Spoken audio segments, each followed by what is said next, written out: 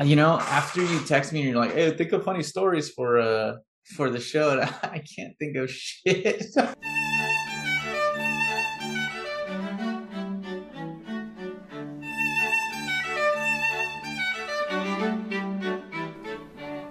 Hello and welcome to Work Bitch. This is your host Steve actually. Thank you for joining us today on Work Bitch. That's where we bitch about work. I'm currently back in it right now.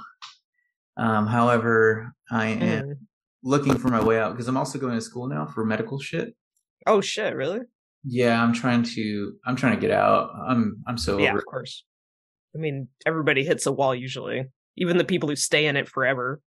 Yeah, no, I'm seeing that more and more. Like, I'm at Go right now, so it's just like a lot of older heads and like. Is that a fancy place? Yeah, kind of. I mean, relatively speaking, for me, it's a little bit difficult because I went from 3 to 1. Are you talking about Michelin stars? Yeah. Oh. I've never worked at a place that nice, so I don't know. Trust me, it's just. I'm not bougie. I mean, I'm not either.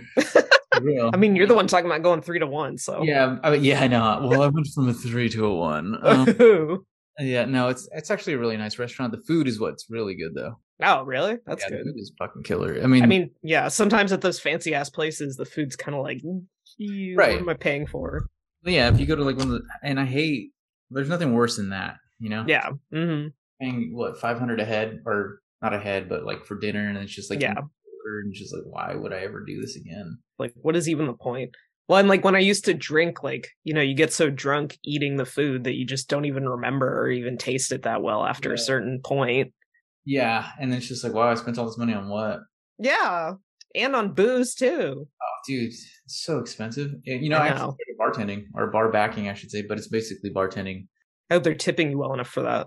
Yeah, I mean, I like it because it's basically line cooking, but in a more social aspect. I should have started with that, honestly. I should have started. Yeah, I mean, working behind the bar can be really fun, especially at the right place. Like, I miss the part of Paisan when I was there where it was actually really fun to bartend there. Oh, back in the heyday. Yeah, like there was a solid year where we had like a really good team and I was bartending a lot and we were all hanging out all the time and like getting wasted after work and then going somewhere and getting more wasted. Dude, I remember staying there till like 3 or 4 in the morning. Oh God. Yeah. I think I only did that a couple of times, thankfully. But yeah.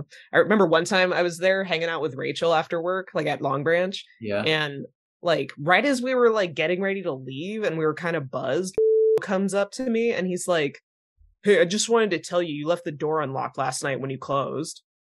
And I'm like, why the fuck are you telling me this when I'm not on the clock and when I'm about to leave and I've been drinking? And like I got really annoyed. Yeah. And, like I wasn't gonna pretend I wasn't annoyed at him for like having the worst possible timing. And then later Rachel was like, you're a little sensitive to criticism. And I'm like, yeah, but he still brought it up in a dumbass way. So yeah, I'm going to be kind of annoyed at that. There's an approach to things like that. Well, he wasn't a very good manager, in my opinion. That's fair. I mean, I know he was BFFs with Big D, but I mean, I like the guy. I've never actually worked with him that close, so I couldn't say. I didn't think he was like that bad as a person, even if he's from Pennsylvania, but he's one of those people, one of those men specifically from Pennsylvania who comes to the Bay Area and talks a lot of shit about the Bay Area. Oh, and it's like, I'm sorry, why are you here then? Like, you could just go back to Pennsylvania. I thought he was from Sri Lanka. I don't know. He was in Pennsylvania before he came to the Bay Area. He was in Pennsylvania long enough to become a douchebag about it. Let's say that much. Damn, he wasn't even churning butter, bro? I guess not. And he wants to talk shit about the Bay. Yeah. I know. I'm just like, go home then. Nobody cares.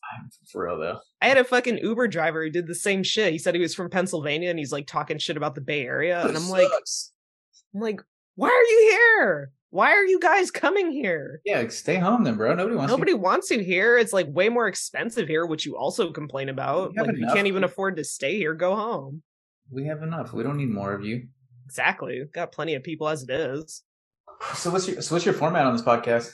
What are you looking for? I haven't quite figured that out yet. I think I want to see how this goes, and then like I have a rough idea of how I want it to be, just based on like podcasts I've listened to, and like I was producing a podcast when I was doing an internship last year. Yeah, but they like so it was going fine when I was the one doing all the producing. So like we were recording and I was like editing the episodes in this free program I downloaded. But yeah, so I figured out I was like learning how to produce a podcast from them, but then one of the founders who I was working with basically like kind of took over the whole thing, like the whole podcast project. And she started like saying, okay, we have to do it in this program instead, like in Adobe or whatever. So you have to go back and like upload all the files into Adobe and re-edit the podcast like every episode. And I had already edited like 5 or 6 episodes at that point and spent a lot of hours doing it, like because they weren't professional podcasters at all. Yeah, like I had to really edit the crap out of our recordings. She also was like deciding that she wanted to change all the formatting and like she's like, okay, we actually have to do it like this. And I'm like, but we didn't record it with that in mind. So there's not going to be, it's not going to be easy to like format it that way. Like she wanted transitions and all this stuff. And I'm like, yeah, but you guys just had free flowing conversations. No, like how am I supposed to like cut in there with like transitions? When you're supposed to make the transitions and have that shit set up already. Yeah, like if you want that kind of structure, you should set it up from the beginning. I don't think I want that kind of strict structure because I think it'll be highly dependent on who I'm talking to and like what kind of stories they want to share. So I don't know. I just think it's less interesting if it's like super strict because I want it to feel like a conversation, not like a, game show or something. Speed round.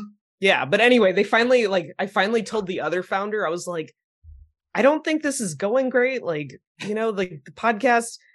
And they also couldn't make up their mind about the fucking theme music. Like they went back and forth for weeks and weeks on like what the theme music should be. We picked some theme music and then like a couple weeks later, they're like, actually, let's keep thinking of theme music options.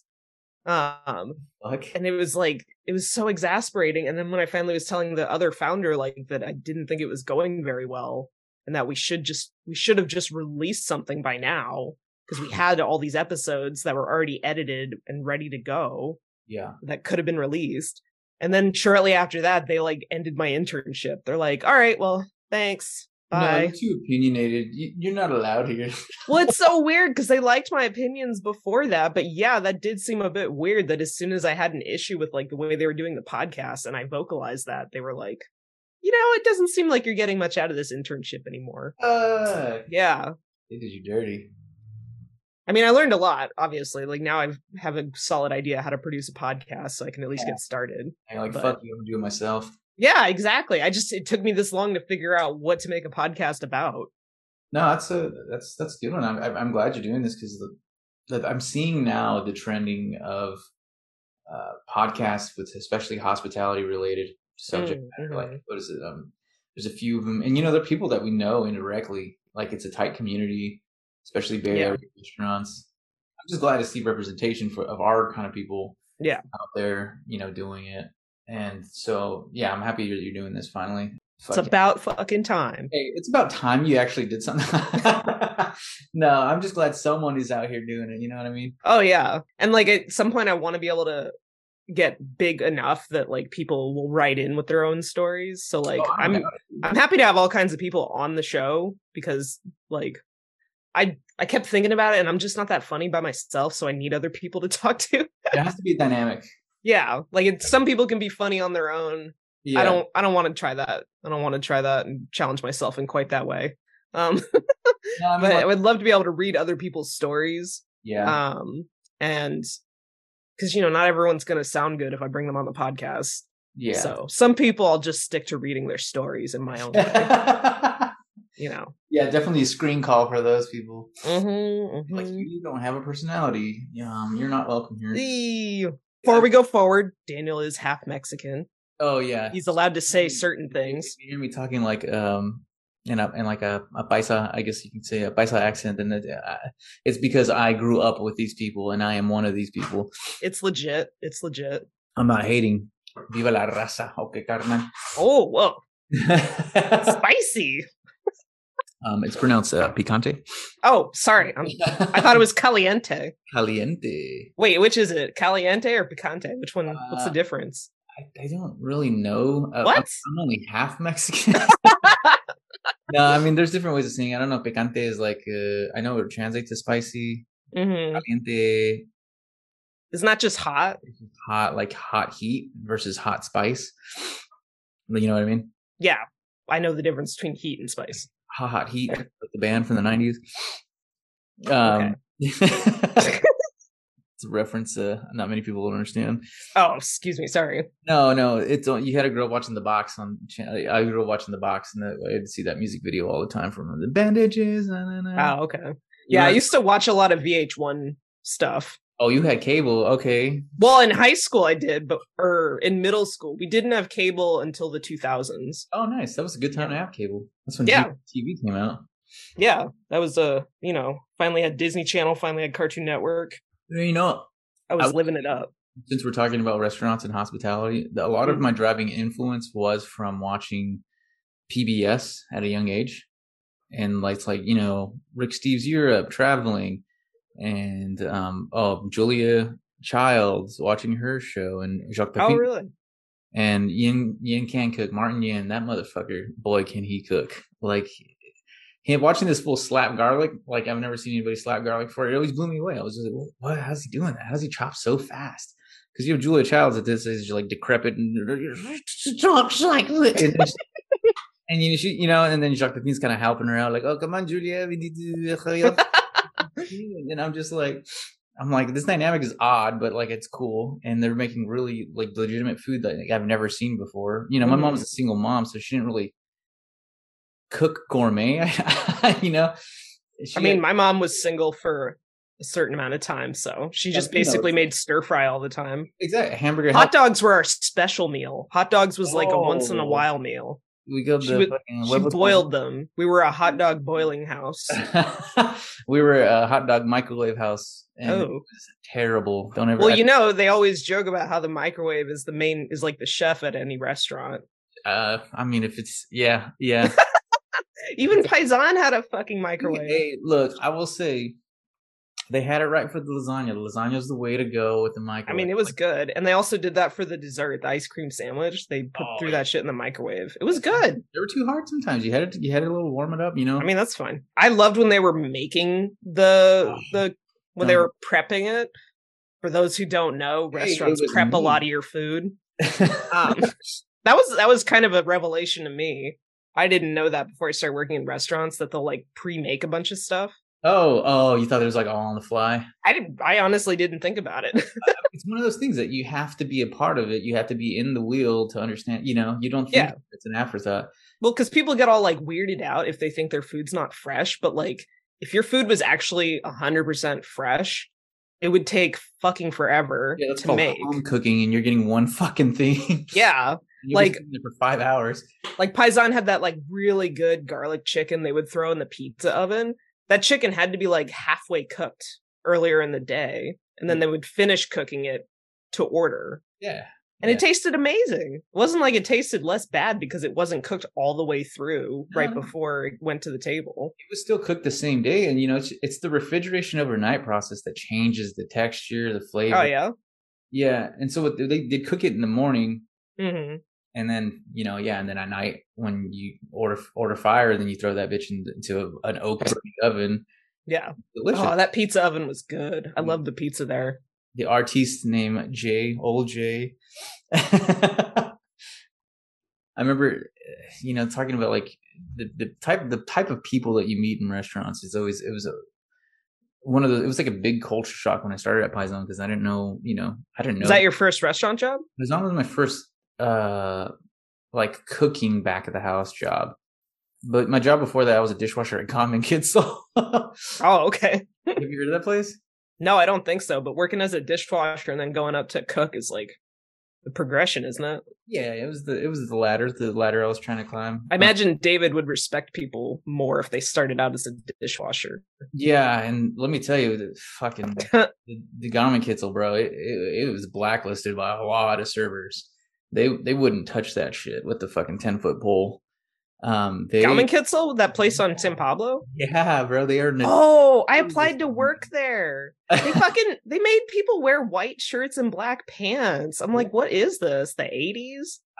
They're super old school. And they said you weren't allowed to wear any like perfume or deodorant, and I'm like, I never use deodorant anyway, but even that seemed like a bit much to me. It's like, well, what if I want to use some like perfume or something for whatever reason? Yeah, nice neutral scent, Yeah, I don't know. That just seemed like a really weird thing. And then I just couldn't hack the idea of having to wear a white shirt and a black pants. I'm like, I cannot do that. I just can't. I was in culinary school. I was working there, and I was living on Treasure Island, and I had to take. Oh my god!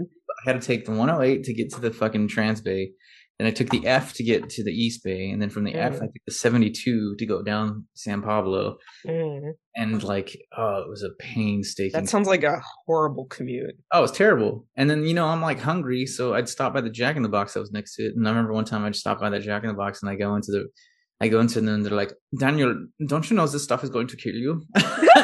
And I was like, then feed me breakfast, bro. They're like, no, you can keep buying Jack in the Box. And I was like, fuck. Oh, it was actually owned by Germans?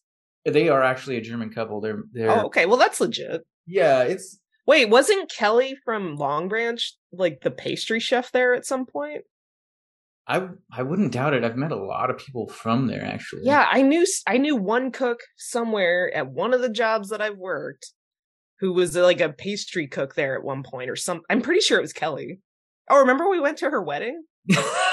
Oh boy, do I! I was knocked out for the first half of that thing. Oh yeah, I remember. I think you were like laying in the grass at one point, passed out. I was bad though. I was todo crudo. I was fucked. I was coming off of a sick one from the night before, and I was just like, oh my god. I do remember that. Yes. Yeah, I was trashed. I don't do that anymore. I drink very little these days now. Oh yeah, I don't drink at all because my psychiatrist was like, please don't do this. Please don't drink alcohol while you're on these medications I'm giving you. No, that's fair. I was like, all right. She's like, maybe you should stay away from coffee too. And I'm like, no, that's not gonna happen. She just took all the good things away from me. Well, and she also said like, stop smoking weed because it clearly exacerbates your anxiety. And I was like, ugh. What do you know, doctor? Well, I did stop because I don't want to have a psychotic break. All right, that's fair. It'd be a bit of a bummer. Yeah, no, that's all right. In a situation like that, that's understandable. But, okay, so you started at Paisan after working as a dishwasher at this German restaurant. Yeah, well, I got fired. You got fired? It's funny. Talking come full circle. I was doing judo at the time, and I got thrown out of the mat and landed on my shoulder and fucked up my shoulder and with an AC sprain. And then I come in and I was just like, hey, so I injured my shoulder. I can kind of wash dishes, but I can't lift anything. And they go, well, you're no good for us. And they fired you because you were injured? They fired me on the spot. They were paying me under the table the whole time. Oh shit! So you had no protections. No, they didn't give a fuck. They didn't do you know what they used to feed me for dinner, dude? Spätzle and sometimes cheese. What? Yeah, and then the servers would get like chicken. Oh shit! Really? They would give them better food. Yeah, they would order a plate and they would give them. Fucked up. You got to take care of your dishwasher, bro, man. That's why you pay them more too. Oh shit! I was only making $9 an hour. Yeah, I've heard of dishwashers making like a lot more hourly than even the cooks because it's such a shitty job that you have to make it worth their while to stick around. Yeah, I mean, at least just don't be an asshole to them, very least. If you're really not going to pay them a little extra for fucking having to do such a gross job, like, come on. Kick them back a 10 for service, nobody tipped me out. Nobody gave me dinner. I didn't understand the etiquette at that point, Well, yeah, if you're new to the industry, you're just like, I guess I just get treated like shit. That's how I was at my first like cafe job. I'm like, I guess customers just sexually harass me. That's just what happens. I guess this is my life now. Yeah. Wow, it's so cool. I get to work in a place where I get harassed all the time. Yeah. I'm really coming up in the world. Yeah, all right, so this is what it's like. Wow. Yeah, and I wasn't the only English-speaking dishwasher, so basically I just played therapist to the whole staff. Oh, no. They would come back and be like, these assholes on 34, and I'm just no. That sounds terrible. Can you help me load this tray of dishes, please? I have one arm. But and they were crazy, bro. There's no ifs, ands, or buts. Like, there's no other way to put it. They were just fucking off the rocker. They were. I remember one time they asked for my help about making aioli, and I'm still new to the whole field, and I was like, oh, well, this is how we make it by hand. And she's like, okay, well, can you do it in a Robocoop? And I was like, yeah, sure. And then they were trying to give me instructions on how to do it, and I'm like 10 minutes into this thing. And I'm like, how the fuck do I make it in a Roboku? I didn't understand. Wait, what's a robo what? Like a food processor. Like how to make a food okay. processor. And I didn't know what I was doing. We didn't have a food processor in the kitchen in my school. Mm-hmm. I'm like trying to go on YouTube. Can't find anything. And they're like getting mad at me that I can't follow directions. And then later on that day, they had a chef intern because they would fly through chefs. Like they would get one for a week. They'd be like, no, fuck this. Bye. And then damn, I dodged a bullet not working at this place. Dude, I'm telling you, it's notoriously bad. Jesus Christ. And fucking I remember one time I added one egg to re-emulsify the whole thing. They're like, now that you add one egg, like you're going to change the cost of the whole thing. And I'm just like, it's an egg. And they're like, but one egg, and then how much you add another egg, and then how much does it cost now? Like, and the overhead is going up, and you're like, it's okay for you because you don't pay the rent, but we do. And so well, I pay my own rent at my house. Dude, I was just like, you know what? Yeah, how about you make the aioli? But yeah, they were crazy, bro. And I remember I used to stop by Paisan for breakfast before my job. Like, the brunch used to be pretty good. Oh, dude, it was fantastic. They had that big fat sausage and like a bowl with polenta. Yeah, looked kind of naughty, but it was good. Oh, it's fucking whatever. I'll bang and mash that shit out any day. Nice. And I would always go up there and I'd get the Strata, the Erica Strata, and then I'd fucking get it, and I was like, why is this? It's like a savory bread pudding, and I was just blown away by it. I was like, what is this? And it's delicious. And I didn't understand. You're like, how can food be so good? Yeah, because I was used to eating fucking prepackaged little weenie little sausages that were sold as a German, made in house. Well, and Carl's Jr. Although their curly fries are really good. Look, man, people that say they don't like fast food, they're full of shit. It's scientifically made delicious. Everybody has a fast food spot that they really love, even if it's a place like In-N-Out or Five Guys. For sure. Like, again, it's created to be consistent. It's created to be everywhere on the flavor profile. They have actual food scientists making these fucking things. Oh my god, yeah, they can certainly afford them. Fuck yeah! I mean, imagine what those scientists could be doing if they were trying to like cure cancer, though. They probably make a really delicious strand of cancer. Ooh, they would make the tastiest vaccine that you just snort through your nose. Got a little zest to it. Is that lemon zest? Ooh. It was the Ugly Stepsister restaurant at that point. And right, which is weird because it was the original. Okay, so to clarify for the listener, Paisan was the first restaurant, and then they opened up Long Branch right next door, and then they used Paisan to support Long Branch because they really cared about making Long Branch successful and didn't care about Paisan anymore. Am I right? I think maybe. I think I can't speak for them. I don't really know what the business model was. That was always the impression I got. I mean, yeah, impression wise, I could totally see that. I feel like they were just kind of over it. I think mostly because of the clientele, though, and it drove away. Sorry, I just noticed my cat's right behind me. Hi, Ruby. Anyway, sorry. and I think it was just like at some point they just had to cut loose and let go, and they were just like, I don't know if they knew when to do that. By that point, though, I had taken off to go work in the city, to go cook in the city. Right, you were at that bougie spot. Yeah, Hints or whatever. No, I wasn't cooking there yet. I was cooking at some French joint that closed. Wow, that's a whole podcast on its own right there. Oh God, start your own podcast. Fuck, it'd be too long. So you got hired at Paisan. Well, I guess since the restaurant closed, we can still use the real name, so it's not that big of a deal, right? Yeah, I don't really know. This is gonna go to. What are they gonna do? Sue us? No, this is just gonna go to everybody in our social circles. They already know the story anyway. I ended up working at Paisan because I went to go have breakfast there, and then I asked Daniel Defoe. I was like, "Are you guys hiring?" And he's just like, "Actually, yeah, I think so."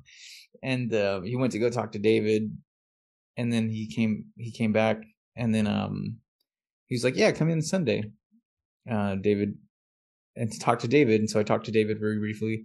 My first thought was, this guy looks like Tom Hanks. Oh my God, he kind of did. He did, right? That's crazy. Yeah. Okay, I have a funny related story about that. Should I just go into it now? Go into it, dude. Go into it. So you know how Tom Hanks always has like a pissing scene in every movie he's in? Does he really? Yeah, I mean, I'm not exactly like someone who watches a crap load of Tom Hanks movies, but I have seen this on the internet where people have noticed this and pointed it out. It's like how Brad Pitt is always eating in every movie at some point. He's always shoving something into his mouth and just like, I'm like really going to town on it. Yeah, anyway, so Tom Hanks is always pissing at some point in every movie, and he always looks like he's in ecstasy. So like one time I was going to the bathroom and I opened the door and fucking is in there peeing. Into the toilet, not in ecstasy. He's just peeing normally, except that his pants were all the way on the floor. And I was like, but his chef coat was long enough to cover his ass, so I didn't have to see that at least. But it was like really, really uncomfortable because I also knew at that point that he hated me, that he had a very low opinion of me. Was it as low as his pants? What? I mean, he hated women, so, you know, like, he loved any male employee who was, like, kind of hot. Like, he thought Hargo was great, even though Hargo was, like, just a terrible employee. Really? Like, a terrible coworker. And then he didn't like women. The only woman he liked was... Oh, yeah. Yeah, he only liked because she like did way too much for him and never complained. Like, I remember she told me that she was going to be going on a trip to like Chicago to visit her boyfriend at the time. And I was like, oh, that's cool. But then she'd be coming back like I think the very next day, and I was like, oh, that's not very long. And she's like, yeah, it said I can't take more time off to visit him. And I was like your boss is telling you you're not allowed to take more time off to visit your long distance boyfriend, like, and you're just okay with that? You're just like, oh, okay, sure. I mean, that's what I don't know how to explain it. Like, it's just, that's the culture that is, and either you accept it or you do not accept it. And well, that's why you can't be too good at your job. Like, she was so good at her job that he became really reliant on her and then took advantage of her. It really can be like that. Yeah. I mean, I tried too hard at that job too. Like, I came in on my off hours to learn how to bartend. Like, fuck, you're down. Yeah. I learned how to bartend for free, and then they started expecting other people to do the same thing after me. Oof. And like, I did it to try and prove myself because they refused to train me otherwise. So I'm like, fine, I'll just learn anyway. Yeah, and then they finally started putting me on bartending shifts when they found out that I was actually pretty good at it. Oh, nice. Yeah. But then like one of the reasons I quit was because they started taking me off bartending shifts and putting like newer bartenders on those shifts instead. Oh shit! What was like only letting me do serving shifts? What was it like being a server there? In hindsight, it wasn't too bad. I mean, the first 6 months for me were like kind of horrible because I was so new to it, and like was like so irritated every time he looked at me because of how terrible I was at serving. He was good at making people feel bad. That's true. Oh yeah, like told me once when I think I was telling her about some time when he was mean to me, of course. And she was like, he's made every woman cry who has worked here. And I'm like, really? Fuck. Well, I mean... But again, I was like, well, I guess this is just what comes with working in the industry. Yeah. Which it is, although it shouldn't be. But it is. Right. And times have definitely changed. None of that really flies anymore. I guess that's a thankfully. Like, again, I understand the old school opinion. Like, it's like you had to be about that life or just don't be about the life at all. But now it's just like you done pushed everybody out.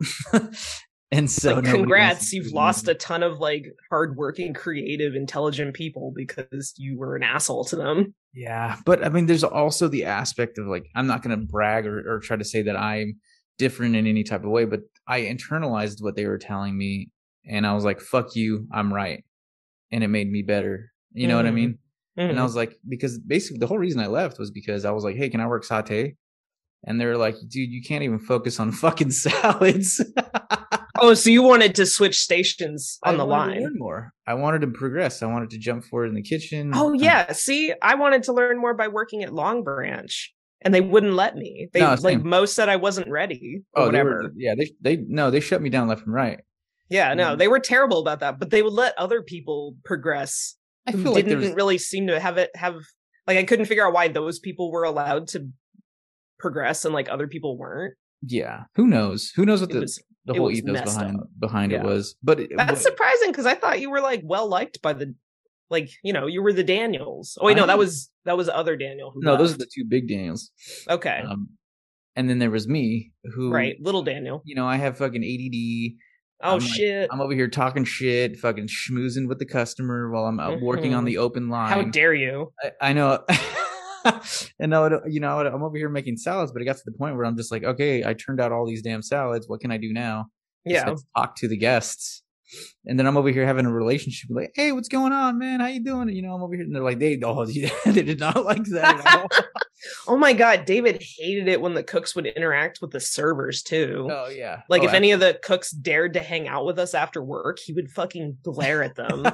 It made him so mad, and I'm like, dude, having camaraderie on your team is like a good thing. I'd hang out. Yeah, no, I get it. It's, you know what it is? It's probably because he's like, oh, they're gonna taint this fucker. Yeah, it's like, but how? Like, we're all just a pretty jolly group. Like, yeah, we're gonna make them have too good a time hanging out with us. Like, who knows, dude? Who fucking knows? But I mean, ultimately, they told me no. They're like, no, we're not gonna give this to you because, you don't even know how to fucking set up your station on time, and like you're talking to people when you should be prepping. And I was just like, yeah, they're right. And I was like, but I'm still gonna do it. And so at that point, that's when one of my old chefs, he's just like, hey, I'm opening a restaurant. Do you want to come work Garm over here? And then you can move the hotline when you're ready. And I was just like, and I already knew from working with him prior that this was going to happen regardless. And so I was just like, yeah, for sure. And so I just took that job and left. And I was like, well, if I'm not going to fucking move up here, then why would I stay here? Yeah, exactly. I mean, that's what you got to do. That's what I did. Yeah. I was like, fine, if you guys aren't going to let me bartend anymore, then I'm just going to go find a bartending job. Right. And that's the thing with the industry is that you can just do that. Yeah. But it's hard because sometimes you work at a place and like you really love the people that are there other than like the bosses. Yeah. You know, I mean, I guess this is true across industries. Like, right. There's that saying, like, people don't leave bad jobs, they leave bad managers. Yeah. You don't quit your job, you quit your boss. If you're listening to this and you're a manager, you better be a good fucking manager. Because if not, it's your fucking fault people are quitting. It's your fault. No, what you're saying is, and if they're listening, they wouldn't receive it because in their mind, they're I know. Job. You know what I mean? I know. I still want to make people feel bad though. They're not going to buy into it. They're like, well, I'm a great manager. It's a good thing she's not talking to me. It's like, are you a great manager? Maybe you should ask yourself that. Shit, or ask somebody that you don't like. I mean, I've done like some light management, like assistant management, shift supervising at some jobs, and like, I tried to be good. But, you know, people also are going to dislike the manager to some degree, no matter what you do anyway. But yeah, as long as you're like fair and, you know, don't try to fuck people over, at least they can't complain about that. That's true. It's just, I don't know. I don't like managing because I just don't like telling people what to do. I feel like you guys, you know, it's like, oh, I don't mind it as long as they actually do what I fucking say. Right. That's like, the thing. Because I'm pretty good at like knowing what needs to be done. And like, I know how to ask people to do stuff without being a dick about it, but also without sounding like a doormat. Right. Just so like I have the capacity for leadership, but I've just never seen much point in pursuing it because, you know, these industries are fucked. Yeah, no. Plus, as in a restaurant, the managers honestly make less than the servers when you consider tips a lot of the time. I don't understand a managerial role in a restaurant. Yeah, other than resume building, you know. You get a salary, but then you're expected to work 60 to 80 hours a week. So you're not even like you're not. You should be getting way more than your salary, but you're not. What's okay? So what incentive would be? You know, like. For the positions that I see now, the incentives are like day of health insurance, some kind of different perk that's not discussed amongst the, you know, the regulars. Free booze. I mean, free booze. You get a little bit more liberty and leeway within the system. People are a bit more forgiving, but you know, it's just the trade-off is that you sell your soul to do this thing. Mm-hmm. Yeah, I think when I told my mom when I got my last serving job that I had before my current at-home job. She was like, oh, cool. So then you can work your way up to management, right? And I'm like, Mom, I'm not going to do that. I mean, I feel like that's Stop having these big dreams for me. It's not going to happen. I lost. Just accept it already. Mom, I would rather be mediocre, okay? Hey, mediocre and happy, bro. In this day and age, mediocrity is honestly something really nice to aspire to. Mediocrity is above average these days. Let's be real. It really is. Yeah, average is terrible. I've gone to some, dude, especially restaurant wise. Fuck, man, COVID. Calculated mediocrity. That's my goal. No, yeah, that's understandable. I get that. That's a smart approach. But after seeing the industry has in the state that it was and that it is in now, I'm just like, oh fuck, this doesn't look good at all. Yeah. How much longer does this have? And that's, and I already knew it was a flimsy business model. Basically, you exploit labor until you can't anymore, and then you just turn that staff when they become complacent, and then you want to move forward, and you can't because you just don't have it. So then you just draw in new blood, except in the Bay Area it's so small, and then now it's just like people can't really afford to live here like that. You can't get new labor in like that. And I don't know, maybe it's just me assuming, but it's just on top of that, like food cost, everything else. It's just I don't imagine. I just don't understand how much longer we can go as an industry. Yeah. Without it totally collapsing. I mean, what helps is when places have like tech money backing them. Like the last place I worked at, I'm pretty sure one of the owners was, I heard one of the owners worked in tech. So I think he had enough money to kind of help keep the business a little like propped up. But that's the only way I can see, honestly, is if you can get like an investor who trusts you to run the restaurant and doesn't try to interfere too much, but keeps you afloat with enough cash. Yeah. But even then, like if I was an investor, that's when I realized what restaurants really were. You know what I mean? It's just, it's a clubhouse. Yeah. For the rich. Yeah. It's nothing more, nothing less. And we're over here sweating, fucking giving our lives to these fucking things when it's merely a fucking playhouse for these people that have too much money. And that's when I realized, I was like, oh, I'm done with this shit. It took me doing that, but for 1%ers. And then, watching an episode of fucking Downton Abbey. Where the staff just one episode. Well, Shannon finally made me. She's like, "We gotta watch it. It's a really good show." And I'm just like, "All right, okay, I'll finally give in to it." I smoke a bowl. I'm just like, "Fuck, what is this stupid ass shit?" And then we watch it, and I'm just like, "Oh my god, this is my life." I thought it was crazy when I watched that show to realize how much of modern service culture is based on it's these old. Like the way that you the way servers wait at tables and like the way they serve you food and like the way everything's laid out on the table, like that comes from like these old classist traditions. It never went anywhere. Yeah, it's crazy. It literally never went anywhere. Even to that show's pretty historically accurate, other than the fact that like the family is super not racist or whatever. Not racist and not banging and like they actually care about their staff. Like other than those, like the rest of the details of the show are like very historically accurate. Yeah, because they all treated all their head butlers that nicely. Like, oh no, come on in. We would never cast you out to the cold. They're like, next. Just bury the body when in the cook's going blind, they'd be like, get the hell out of here. Oh, you're useless. We want a French cook now anyway. Yeah. Do you want a bullet in your head, or we can just send you on a train? Oh my god. Like a horse that breaks a leg. Yeah, exactly. Off to the glue factory with you fucking piece of shit butler.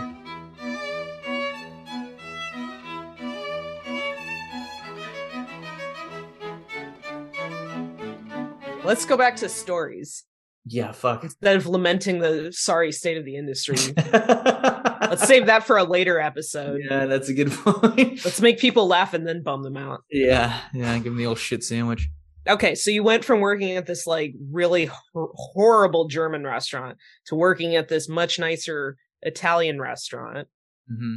And then, okay, so I don't remember exactly the first time I met you, but I do remember Rachel, one of our coworkers, telling me about her favorite memory of you, which was the time that you guys sang, or when you sang "I'm in love with a stripper" on the line.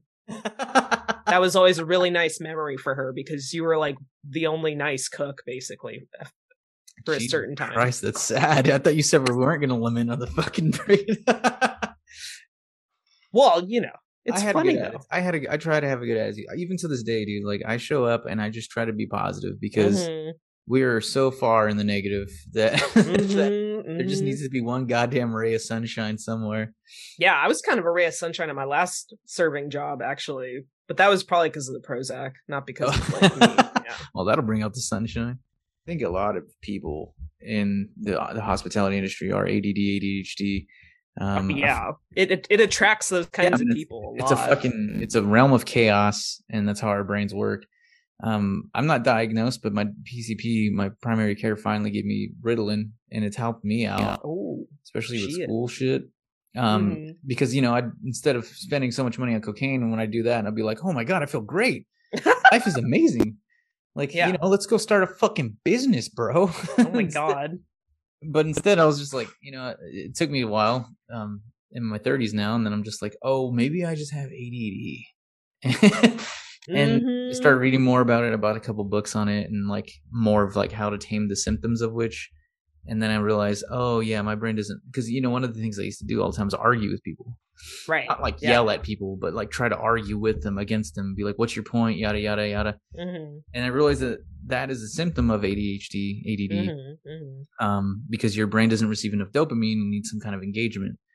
Yeah. And I think back to my past relationships and like, I'm just like, oh, damn, like that's what a lot of that shit was. And I was just like, oh, that makes a lot of sense. And I bought a book about like taming it, dealing with it, and like without any kind of medications, and like, you can help with diet and shit like that too. So I've been trying to form around that. But then I'm like, I go back and I'm like, fuck, I feel like everybody in the fucking industry has ADD. Yeah.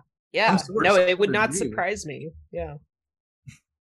Especially the way people act. Blow that these people do. Yeah. I was just thinking of this guy who worked at as a bartender for a while. He was like, I don't know if you were there when he was there. She was tall. No, I don't remember. Okay. Well, he wasn't like that remarkable, to be honest.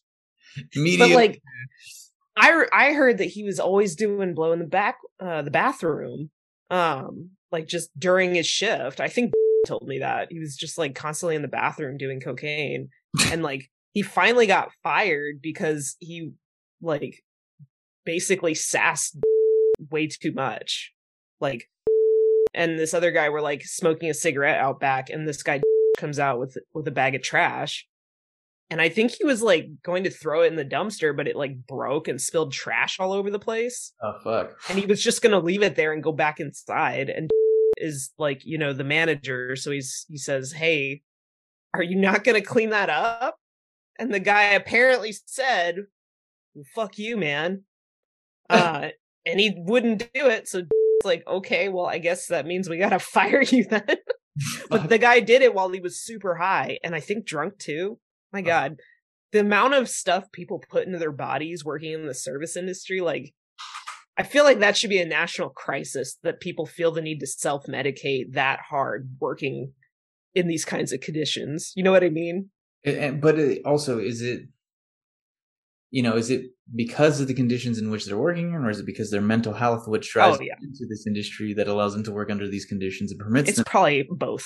Little from column A, little from column B. A little cocktail, if you will. Oh, ooh. Mental mixologist. Yeah, there you go. Sprinkle a little bipolar disorder. There you go. You got. I'm like, is this why I was always so angry all the time? Shit. Fucking probably. Is this why I would get pissed when people would like do things slightly the wrong way? That's the OCD. You want to order food? We just opened. Damn it. Or the people who come in right before close. We all fucking hate those people. Yeah, for sure. Even an hour before close is pushing it, to be honest. I mean, unless you're really going to eat and be out of there in like 45 minutes. And I tell them if I'm going to do that, look, man, I can get in and out of here in 30 minutes, and they'll be like, oh, okay, whatever. You don't have to rush. And I'm like, yeah, I know. Oh, no, I do. Oh, I know, motherfucker. You don't got to be nice. You don't got to act nice. Man, when I worked at this grocery store, there was like, I think we would announce that we were closing soon, But like this one night, this lady was just in there for like half an hour after closing, just like meandering down the aisles, you know, like just going at her own glacial pace, just picking up things, deciding what she wanted to get. And then she finally comes to get checked out. And like all of us are just kind of milling around, waiting to be allowed to go clock out. It was ridiculous. I think we all wanted to hang out after that too. Most of the places I worked at in my 20s, everybody hung out after work a lot. That's cool. I know. I mean, I don't keep in touch with hardly any of those people anymore, but it was fun while it lasted. Yeah, it's one of those things. It's like what we used to do at Paisan. Like we used to play board games in the back. Like we had a good time. Board games? I don't remember that. Oh, it was long before you ever got there. Oh, excuse me. Yeah, your excuse. No, it was. Wow. There was actually a good culture there for a while. You know what I mean? Yeah. It was nice. In spite of David's, you know, rage about back in front of house hanging out. Yeah. But at that point I think that was probably what sparked it, honestly. I think it was the cohesion between us. Mm-hmm. And I don't know anything about what happened to turn it bad, but it's just like, you know, we had a good time. Mm-hmm. I know we drank way too much of the beers because they had to stop giving us staff drinks or allowing us to just drink out from the tap. We were just pouring from the tap, you know. My god, yeah, a good time, you know. I mean, if you work at a place that doesn't give you at least a couple free drinks, that's not a good sign. Yeah, that means it's not a good look either. It's just like, oh yeah, I remember when I first started there, and I came in on my off night because I was supposed to hang out with a couple people after work, and I was so new there that I was like desperate to make friends. I came in, I got there early before they were even done working, and just sat awkwardly at the bar next to this guy who also worked there, and he was like red-faced drunk. Damn. Like just wasted, and like he was like talking to the other people who were working there, but he was being super loud, and like the manager finally was like telling him like, dude, quiet down, like you're being way too loud, you're like shouting. Fuck. And this guy, I think his name was, he was like, what? Fuck you, man. Like he got so mad at being told to be quiet when he's wasted. Oh jeez.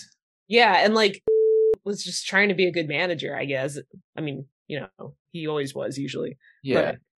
But was just so offended. And like he starts talking shit about how is like way more fun when he's drunk at work. Like implying that was like at that point sober at work, and that's why he was being such a killjoy. Ouch. It got so awkward. It got to the point where they had this confrontation, and like storms out of there. I think he ended up coming with us to Missouri Lounge afterward, the dive bar down the street. Yeah, and he was still so mad. He just thought he was so wronged, and that Sam had like, you know, and I was sitting next to him this whole time, and I'm brand new, and I'm like, oh my god, I hope this guy's horrible behavior doesn't reflect poorly on me. Right. Like you're like guilty by association. I know. I'm like, I'm just sitting here. I hardly know him. That's awkward. That's awkward. Well, and like I didn't hardly know then either, and I'm like hearing this guy talk about like you and your friend are fired. Oh my god. It was so weird. I remember one time, dude, I was trying to clean out the fryer, and I let my eyes off of it for a second, and I was straining it into a bucket. Well, that bucket filled and then tipped. No, dude, it was pre-brunch service. Yeah. Fuck. And like, I was young at the time, so they had me fucking close the night before. Oh no! Coming. You had to clopen? Yeah, I clopened. Boy, did I clopen. And fucking, me and Jose would be in the back just waiting, fucking talking shit, listening to fucking Spanish music. Nice. And then as you do, singing corridos, and then finally Pazom would come open the door for us, and then we could get to work. And yeah, but that particular morning, I dropped the whole fucking bucket full of fryer oil on the kitchen floor. Oh my god, like, that is the worst fucking thing to clean up. I was like, what do I do? What do I do? So I just grabbed like every box of kosher salt and started sprinkling it everywhere. What? Is that how you do it? Yeah, it's like you got to get some kind of something absorbent. Oh, okay. Well, hot tip: if you ever spill oil on your floor, sprinkle it with salt. Greasy shit. Pour salt on it, or if you have and then your floor will taste extra good, seasoned to perfection. Yeah, and Salt Bay. that was a fucking pain in the ass, but it was funny in hindsight, I guess. Oh yeah, of course. Once you have enough emotional distance from the situation. Right. That was a fucking nightmare, and especially in brunch. I fucking hated brunch. Oh, everybody hates brunch. Brunch is bad no matter where you work. If you happen to work at a place that specializes in brunch, God help you. God help you.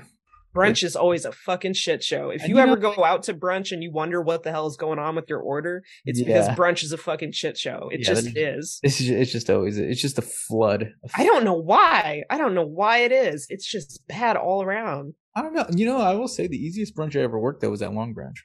Oh, really? Yeah. I always told Sam, why don't we call it Long Brunch? He didn't like that idea. Hell no. But I mean, the restaurant's Long Branch. Yeah. We do brunch. Why not just smush them together, call it Long Brunch? Oh, people will love it. Well, that's the thing too, is nobody, especially like the bosses, they didn't like brunch either, so they made it, they streamlined it, they prepped everything out. I will say, and they know how to run a fucking restaurant, you know. That's true. I mean, they kind of sucked as people, but they were really good at running restaurants. I'm still good friends with both of them, man. I know. I like them. Yeah, I know. Well, you didn't have to walk in on one of them pissing. Oh yeah, I never finished that. He said oops, and I just like backed out awkwardly, and then we never spoke of it again. I was like, come on, doesn't that like make us like kind of buddies now? Yeah, no, like, come on, bro. I know you pissed like a toddler.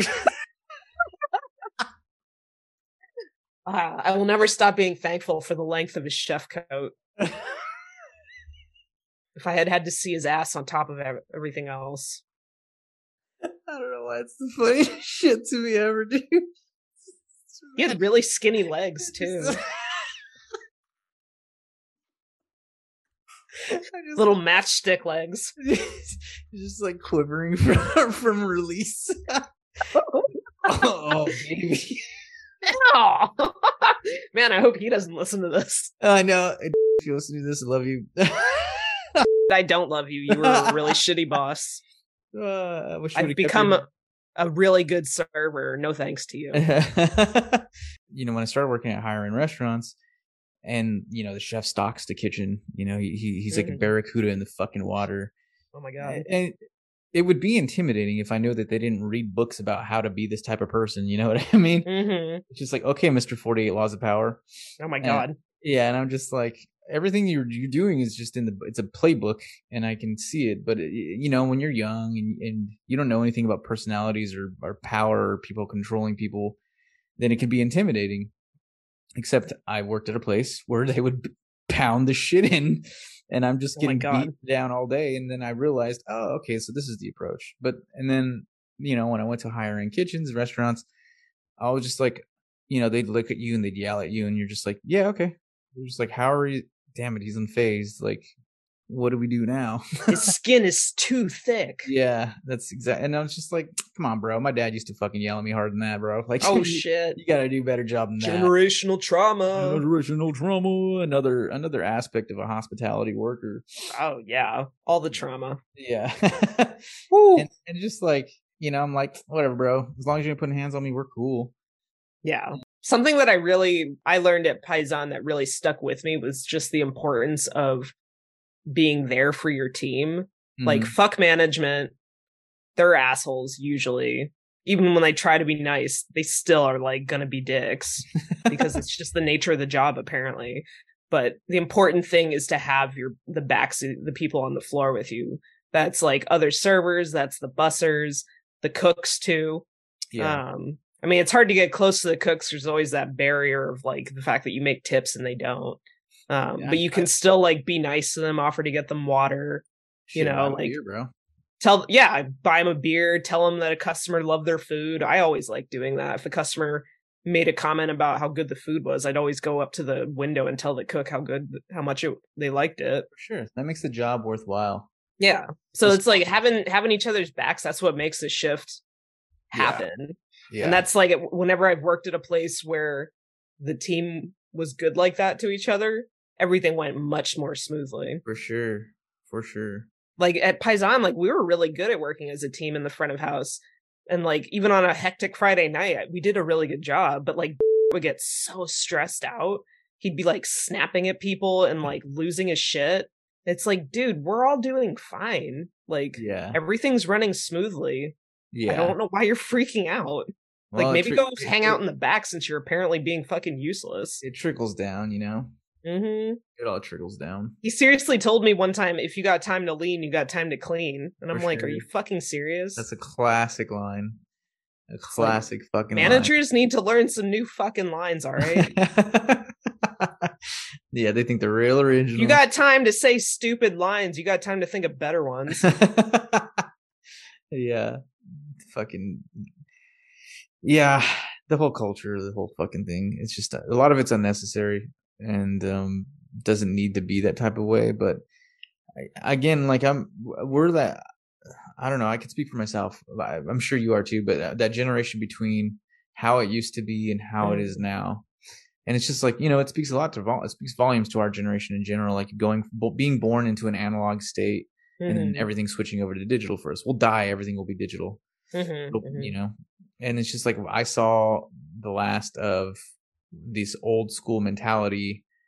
And now I'm etching into the new school because, you know, when I went to the higher end restaurants, I'm just like, a lot of the old chefs were not allowed to talk to the new staff, you know? At all? No. It would have to be indirect communication because they will say some shit and, you know, it'll piss them off and they'll leave. No. Or worse, you know, they take it the wrong way. And then, you know, what is that supposed to mean? Is that harassment? You know, yada, yada. And so now there has to be like this once removed in between these higher places. And it's like, I understand it. But it's so awkward because like, you can't have a conversation with these people, the people that run it and own it. And so, and that's another reason I won't work at a chef owner. I've never worked at except for Paisan and like Long Branch. It was always not, I've always worked at chef owners because I don't want that once detachment, you know, that detachment, because I'm just like, either you're invested in this and I'm doing this or not. Yeah. But yeah, the new generation versus the old, it's just, you know, it's going to be the same for every generation. The generation under us is going to say the same thing about the new one. Just different, you know, styles of doing shit. Yeah. But I mean, historically speaking, this industry has always been for more outcasts of society. Like even our schedules are backwards, our commutes are backwards. Yeah, that's days true. off are backwards. And in my 20s, that was great. But now as I'm older, I'm like, well, you know, my partner's not off on Tuesdays. Yeah. So it just doesn't work the same anymore as I'm getting older. And so that's why I'm like just trying to transition to like, I guess, what do you call it? I don't know, fucking a run of the mill 9 to 5 fucking job. Well, that, and I go to bed early now, dude. Oh yeah, I love going to bed at 10 o'clock. You know, having my mornings are important. Oh yeah, it's great. I get fall asleep by 11. I'm up at 7. Jamie comes to wake me up with Rocky. Ruby's usually already on the bed with me. Yeah, it's nice. It's nice having shit like that. Yeah. You know, maybe it's a young person's game. I don't know, but there's still a lot of old people. Yeah, there's a lot of shall I say, elderly servers. On the old heads. People in the kitchen. Yeah, the gray hairs. I've actually, the last few restaurants I've worked at did have a lot of people who were like in their 30s and 40s and even older. I feel like COVID brought back a lot of them. Or they're just, I don't know, there's just some places like, especially working in the Bay Area, like especially in San Francisco, like a lot of the people who stay in restaurants are people who have like extreme rent control and they've been in the same spot. They've lived in the same apartment for like a decade at least. Yeah. And like they can afford to work in a restaurant and stay in the city because of that. Yeah. Which, you know, is why rent control is good, because otherwise people can't afford to work at a restaurant and serve you food. Oh, like what's happening now? Yeah, exactly. Like a lot of the people I met at my last restaurant job, like they had rent controlled apartments. That's why they were able to afford to live in the city and work at a restaurant. Yeah. Yeah. Cause like the tips at the last place weren't exactly like amazing. They were good enough for me, but I'm financially dependent on my partner. So I will say, going back to like funny stories, I do have one. Oh yeah. Okay. Yeah. So, okay. I work at this nice restaurant, you know where I'm at. and the older head too. He was an older gentleman. I felt bad for the guy because he was older and he was not happy. You know what I mean? It's just like, when you realize something, and this has happened to me multiple times down the line, which is why I'm transitioning out or trying my hardest to transition out. Because like you see these people that have been in the game so long that talk about the glory days of hospitality, like TFL, French Laundry back in the 90s. Oh yeah. Like, goddamn, like that sounds like a fucking, a movie could be written about just that alone. Haven't they done that? Like Anthony Bourdain's book was like a big fucking deal. Yeah, but I mean, shit, I got a shirt on right now with him. Oh, really? Yeah, let's see it. Another to why I got into it, because it really sold the story of being. I can confirm he is wearing an Anthony Bourdain shirt. He's flipping us off. That's true. He's flipping us off. It's very cool. I mean, reading Kitchen Confidential at a younger age, and then watching his TV shows, and like travel is always something that I always been interested in when I was younger, because I used to watch a lot of PBS, so yeah, it would be like Rick Steve in Europe and trying all this bomb ass Italian food, and I didn't do well in high school. It's amazing that I'm in the industry, right? Yeah, my God, crazy. Fucking didn't do well in high school, and like I barely went my senior year, and they finally threatened me with the fucking police to arrest my mom for my absences. Wow. Okay. And so I had to make it up by going to Saturday school for the whole fucking year. I was in school every fucking morning, every Saturday for my senior year. But was it like a breakfast club situation, or no? It wasn't cool, dude. Like that. Like we didn't have that much freedom. We had to sit in one classroom. But at least they were supposed to stay there in that one room. Oh, that's right. I mean, I would always wander off, but oh yeah, of course, you got to. Not when my English teacher would play. He would put on fucking No Reservations, and he would put on fucking some other show about traveling the world. And I was always just fascinated. I'm like, fuck, because I'm from the small town where it's just tweakers and fucking labor workers. Yeah, and then the owners. Very classist, very segregated, very fucking racist, and just not the best place to be as a kid, especially as somebody who aspires to go see things, because they're watching all these damn traveling shows, and they're just like, fuck, this is like, it was a whole different world out there for me, and I never felt like I belonged. And when I watched No Reservations, I'm just like, holy shit, like this guy just fucking gets it. And so I was just like, man, like, well, how do I end up in this situation? And then you trace it back, and he's like cooking. He's always cooking. That's about when I was out of high school, is when Gordon Ramsay and all the chef shows started taking off. When you watch his fucking Kitchen Nightmares in English from England, it's him showing a restaurateur who cares about the people that are in the restaurants, that is willing to go and help these people figure it out. And like his interactions with the cooks alone, it's just like, okay, like these are my fucking guys. Yeah, he's respectful. Yeah, and he'll talk to a chef and be like, "You're just gonna treat your fucking team like this? Yeah, let them fucking burn like this?" Yeah. And watching like his show, The F Word, it was like, okay, I keep getting that show confused with The L Word, but I assume it's different. Oh my god. No, it's just Gordon Ramsay in this one. Oh, okay. So very different from The L Word, is what very you're saying. Different from The L Word. Okay. But I'm sure The L Word would eat at a Gordon Ramsay restaurant. Gotta eat something. City girls. But fucking in The F Word, he it's just like he's just showing, he's very straightforward. He was like very about food culture, right? About, it wasn't him being an asshole necessarily. He's witty, he's fucking funny. But it was more based on, like, I remember he because he shows his kids, and he's teaching his kids about food. Like they even get like sheep, and he's like has them name them. They're like, he's like, all right, now Jackson's gonna go to the slaughterhouse, and they're like, say goodbye. He's like, say goodbye to Jackson, kids. And they're like, bye, Jackson. He's like, oh my god, Stikes. And so and they bring him back, and they're eating it, and he goes, how does Jackson taste, kids? And they're like, oh, it's delicious, Papa. And it's just like, fuck. Are they Dickensian orphans? Please, sir, may I have some more? I have some more, Jackson. Jackson's delicious. But like, it was more of like how we care for these livestock, and it's not about just like the process of eating a fucking piece of meat that's from a slab from a grocery store. It was, we raised them, we took care of them, and now they're nurturing us, you know? Mm-hmm. And that kind of like that thought process really rung with me, and I was just like, that's what I want to do, not work at fucking Carl's Jr. Oh my god, yeah. Doing swing shifts. Dude, I had to walk to work with the town I'm from is not that great. So I'd always have to carry something on me to protect myself. Oh fuck. But I kept a meat hook in my Our pocket. meat hook? Yeah. Where'd you even get a meat hook? My dad used to work at Harris Ranch. He was he worked in a processing factory, you know. Oh, okay. So he just brought a meat hook home and gave it to his little boy. No, I wasn't. He's like, "Here, son. Now it's your turn. I want you to take. I want you to take your father's meat hook, and someday this will all be yours." Someday, just holding the meat hook out. No, but my theory was like, all right, somebody tries, like, you confront somebody and they're like, "What's up?" And you know, they pull out a meat hook. Are you? Yeah, who wants to fuck with the guy with the meat hook? With the meat hook? Yeah, no. I'm like, you know what? I made a mistake. Like, I just remembered I got a dentist appointment. Yeah, yeah, I know. I gotta go. I'm walking to my swing shift to unload this fucking shitty truck.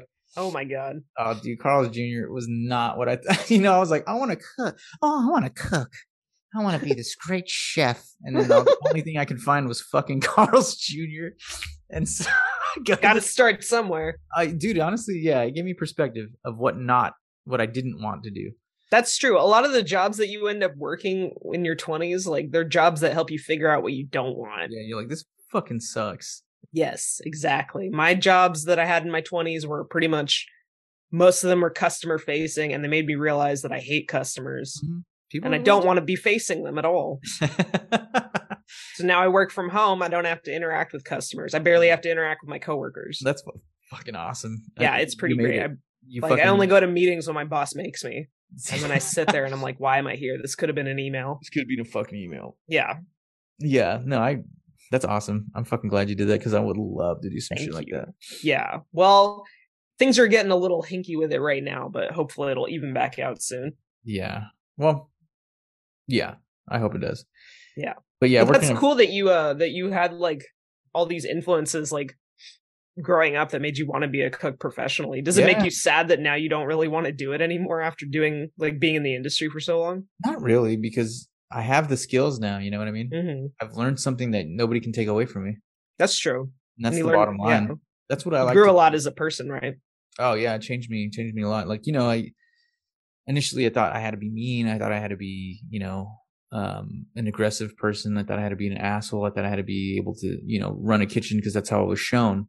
Mm-hmm. And then I realized I don't need to be any of that shit. Yeah.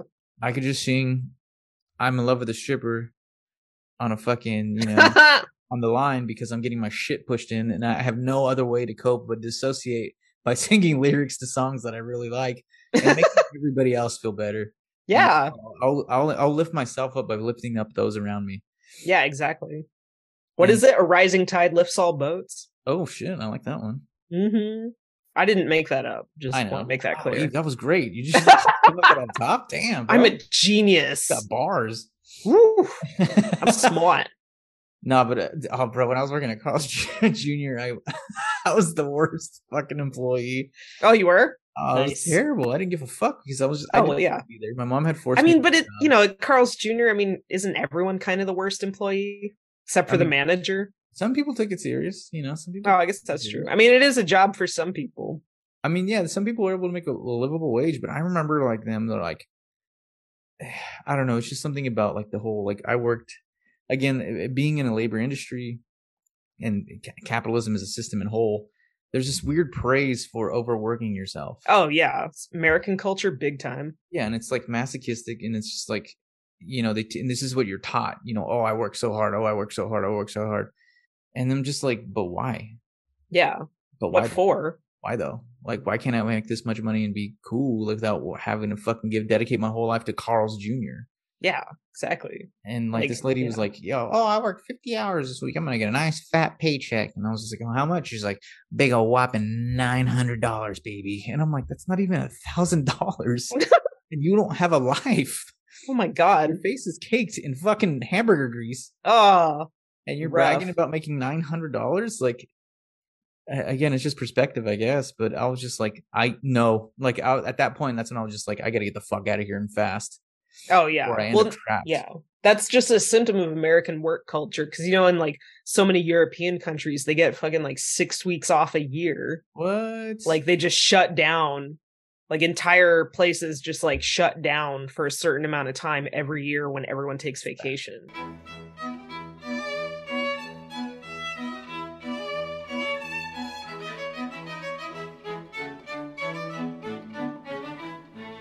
Though I remember just hating the job, and like one time I didn't even FIFO shit. Like I was just like, it's 3 a.m., bro. I ain't taking out all these boxes to put new boxes in just to put the old boxes on top. I was like, fuck Oh my you. god. And then I remember one time I picked up a box of, like, remember the $6 burger? Mm-hmm. Yeah, I picked up a box of those fucking things when $6 for a hamburger was considered bougie. And it was just yeah, I was gonna say, wouldn't that have been expensive back then? it was expensive back then, yeah, and the patty was fucking huge. Oh, okay. So at least you get something for your money. Yeah, I guess. A fucking heart attack. I mean, whatever. I dropped the whole fucking box because I lifted it and the bottom just gave out. And oh, fuck. And they dropped because they're just frozen solid. So it's just these bricks of ice just dropping. And I was like, oh, fuck, what am I going to do? What am I going to do? And then I just scooped them back up and put them back. Oh, no. Oh, my God. When I worked at this one cafe, there were regulars who would not order anything from the owner because he was known to drop stuff on the floor and then pick it up and still use it. What the fuck? Yeah, there was a bookstore up the street, and so the people who work there would like call in and place orders, and if he picked up the phone, they would just hang up and call again later. Like he's still handling the food? Yeah, no, like because they just knew they couldn't trust him to like be sanitary. Jesus, he's the owner. Oh yeah, he was the owner. Yeah, he would drop stuff right in front of people and then pick it up and keep using it like nothing happened. Hell no! I'd be like, dude, you're not a magician. You're not like using sleight of hand to like trick people and not noticing. Like, no, I just use the 3-second rule, bro. Come on now. Like, my God, it's like I know you're struggling to run your business, but like, come on, you can't be struggling that bad, bro. There used to be a restaurant from because I used to live on Stanford and San Pablo, and there was this dude who owned I wouldn't call it a restaurant. It was his house that he doubled as a kitchen by putting like fucking low boys in the cold line in. And then this is like before. What are low boys again? Are those the waist high fridges? Yeah, the waist high fridges with a cold bar, like, cold mise en place, refrigerated, like a refrigerator. Okay, you gotta explain your lingo. I mean, even in the industry, I don't understand all these terms. All right, this dude had a refrigerator that you can open from the top and then look down to all kinds of pans. Oh, okay. Mm-hmm. And in his living room. In his living room? Yeah, it was not. Okay. It was not. Was he like running a sandwich shop out of his living room? He was literally running a falafel. Oh my God, he was. Sandwich and falafel joint. And this. Were the falafels good? No, you just buy them frozen and fry them in a little home fry. Like it was like before the whole ghost kitchen shit, and like this man already had figured it out. Oh, so he put up his own restaurant, quote unquote. But it wasn't a restaurant. It was this dude's house that figured out that I can put this shit on an eater. On Uber Eats and all these fucking DoorDash, and they would come pick it up from my house, and fucking I can sell it and make money. Whoa, dude! The fucking Yelp reviews. I begged my roommate to take a picture of them and to screenshot them and make a book out of them because it was just like people were like, I don't know what this place is, but this isn't what I fucking ordered. And like all kinds of crazy shit, and this guy would respond to those. Oh no! He'd be like, "Dear so and so, you're only saying that because you were fucking drunk and like you just don't know." It was the best. It was the my God, bro. When drama would pop off on that line, we'd be like, "Oh shit, hey, a new drop on the fucking." I forgot it was called like health food store or some shit like that, like something like that. So then we would, and my roommate would go into the place because he was friends with him, like in like a fucking, you go talk to the crazy guy near the fucking hospital type deal. And he'd go in there and be like, hey man, how's it going? He's just like, oh, bro, I'm just fucking running this restaurant out of my house. And he would eat there too because it was cheap. And it was so gross, dude. Finally, the city came and they found his ass because he would operate at night. Oh, okay. So finally, after enough complaints, they came and they shut his ass down. Yeah, it was wild. He got Oh my away God. with it for a while. It was a good Jeez. You know, it's so funny, like, because when you see shitty Yelp reviews, like, you want to hear the owner's side. At least I do. Like, you want to hear the restaurant side because, like, people who write reviews on Yelp, I mean, they're just rough. Like, having worked in a place where, like, and checking the Yelp reviews and seeing people just straight up lying on them. Yeah. Like, you know, I always want to hear the restaurant side of things, but like, if the restaurant does choose to respond, like, depending on how they do it, you know, sometimes your opinion of them can change based on how they respond. I mean, because, like, I worked at one place where we had this, like, huge group of people who got so fucking rowdy. Like, it was a restaurant with, like, a bar area. And in there, many of them wrote reviews afterward because we had to kick them out because they were being super rowdy. They were wasted. They were, like, almost crashing into tables, taking selfies. They were, like, being super loud. Just pretty bad, you know? So we, like, had to cut them off, which is, you know, every time you try to cut off a drunk person, like... it never goes well. It's like, oh my God, can people stop getting so fucked up that they can't handle being cut off? Like, if you're being cut off, if you're being cut off, it's because you need to be cut off. So stop making a big fucking deal out of it and go home. Like, yeah, but if you really want to keep drinking, just go do it at home. Yeah, I mean, that's the issue with alcohol. It's crazy that it's even fucking legal and weed is just becoming legal when alcohol is obviously a way bigger issue than anything. The abuse, and these people were just like acting up, you know, like we finally had to like kick them out. I was their server too, so I was just like, oh God. Man. I know, I'm like, it's not my job to kick people out. Like, I should not be responsible for this. That's the manager's job. Yeah, exactly. And so I did have to get my manager involved. That's why they get paid the small bucks. Yeah, exactly. I'm like, this is not my job. I don't get paid for this. So my manager, I had two managers trying to manage the situation. And like, of course, the reviewers the next day or the next few days, because I left reviews over the next few days. Sick. Yeah, they like talked way more. They talked way more shit about my female manager.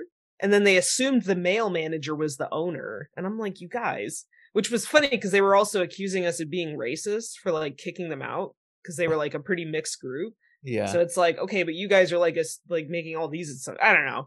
Like, it was a very awkward, uncomfortable situation. Well, and then the owner of the restaurant, you're just pissed.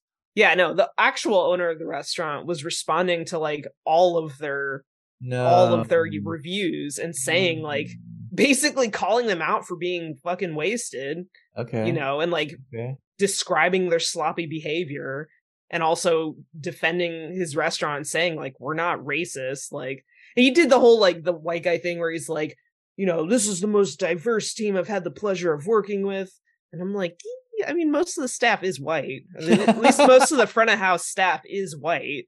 And it was like a Southern restaurant. I don't think there was like a single black person who worked there. Oh, shit. But they were so mad that they left all these different reviews talking about how racist we were. And the owner responded to all of them. Who has time like that? If you have that, he had time to respond to all of them. Well, as the owner, you got to defend your fucking place. You know, that's fair, that's fine. But I'm saying, like, if you guys are that fucked up and you're that pissed off about the fact that you got kicked out for being that, you have no self-awareness. You're being immature. You're trying to dox the fucking business just because you're being a dickhead. Yeah, and that's the issue that I have with Yelp. Is like, because you know you can attack people on it via that, like that, through that route. But also, what the fuck do you know about food? What the fuck do you know about service? What do you know about anything that happens besides the point of opening that door, sitting down, getting what you order, shoving it through your fucking hole, and then leaving? You know what I mean? Yeah. They never put the hours in. They never put the time in. It's just it's like when you see these social media accounts talking about these things like they're professionals in these fields, when you have no idea what you're talking about. You've never even went to school or taken a class on basic nutrition for anything. And it's just like, you don't know anything, shut the fuck up. Yeah. And that's the issue that I had. I'm going to step off my soapbox now. Oh, I mean, you could stay there. It's all being recorded, baby. Oh, that's true, huh? Yeah, there you go. You got your Yelp segment right there. Oh, yeah. Fuck Yelp. That's our statement on Yelp. But also, I like Yelp. Oh, what? Plot twist. But it's a tool. You know what I mean? Oh, true. Yeah. It's a tool. If you are a tool, then you won't take it with a grain of salt. If you understand how shit works, then you'll read the reviews, you'll average out the common, you can find the rational messages within some of these fucking posts, and then you have like, I'm an elite 23. I know a lot about food. Oh my god, this isn't it. The vibes are off, and it's just like, shut the fuck up.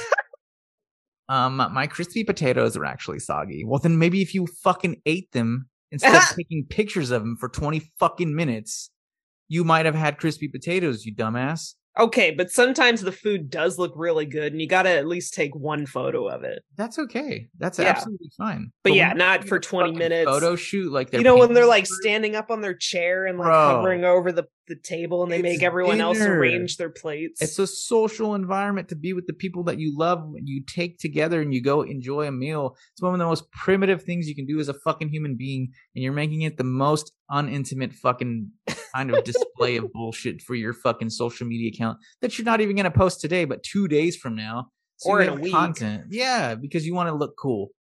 Like, get the fuck I just want to make people jealous when I get really good food. That's for all. Sure. That's what I would tell customers if I saw them taking photos of their food. I'd be like, oh, gotta make your friends jealous, right? And they're like, no. Oh my god, it's so awkward. My server was very weird to me today. She tried to make my friends jealous. Okay, going back to Yelp though, when I worked at that cafe, that dessert cafe, I had a coworker who was so fucking weird, and someone actually wrote a Yelp review complaining about how weird he was. They were like, yeah, at one point he just like stood in front of us going, milk. And I was like, yeah, that does sound like him, actually. That's exactly something he would do. I would love that shit. I mean, I'm sure there was more context around it. Like, he wasn't like he just randomly went up to them and started saying milk. But yeah, I mean, that's it within his repertoire of weird behavior. Sir, if you're listening to this, you can serve my table any day of the week.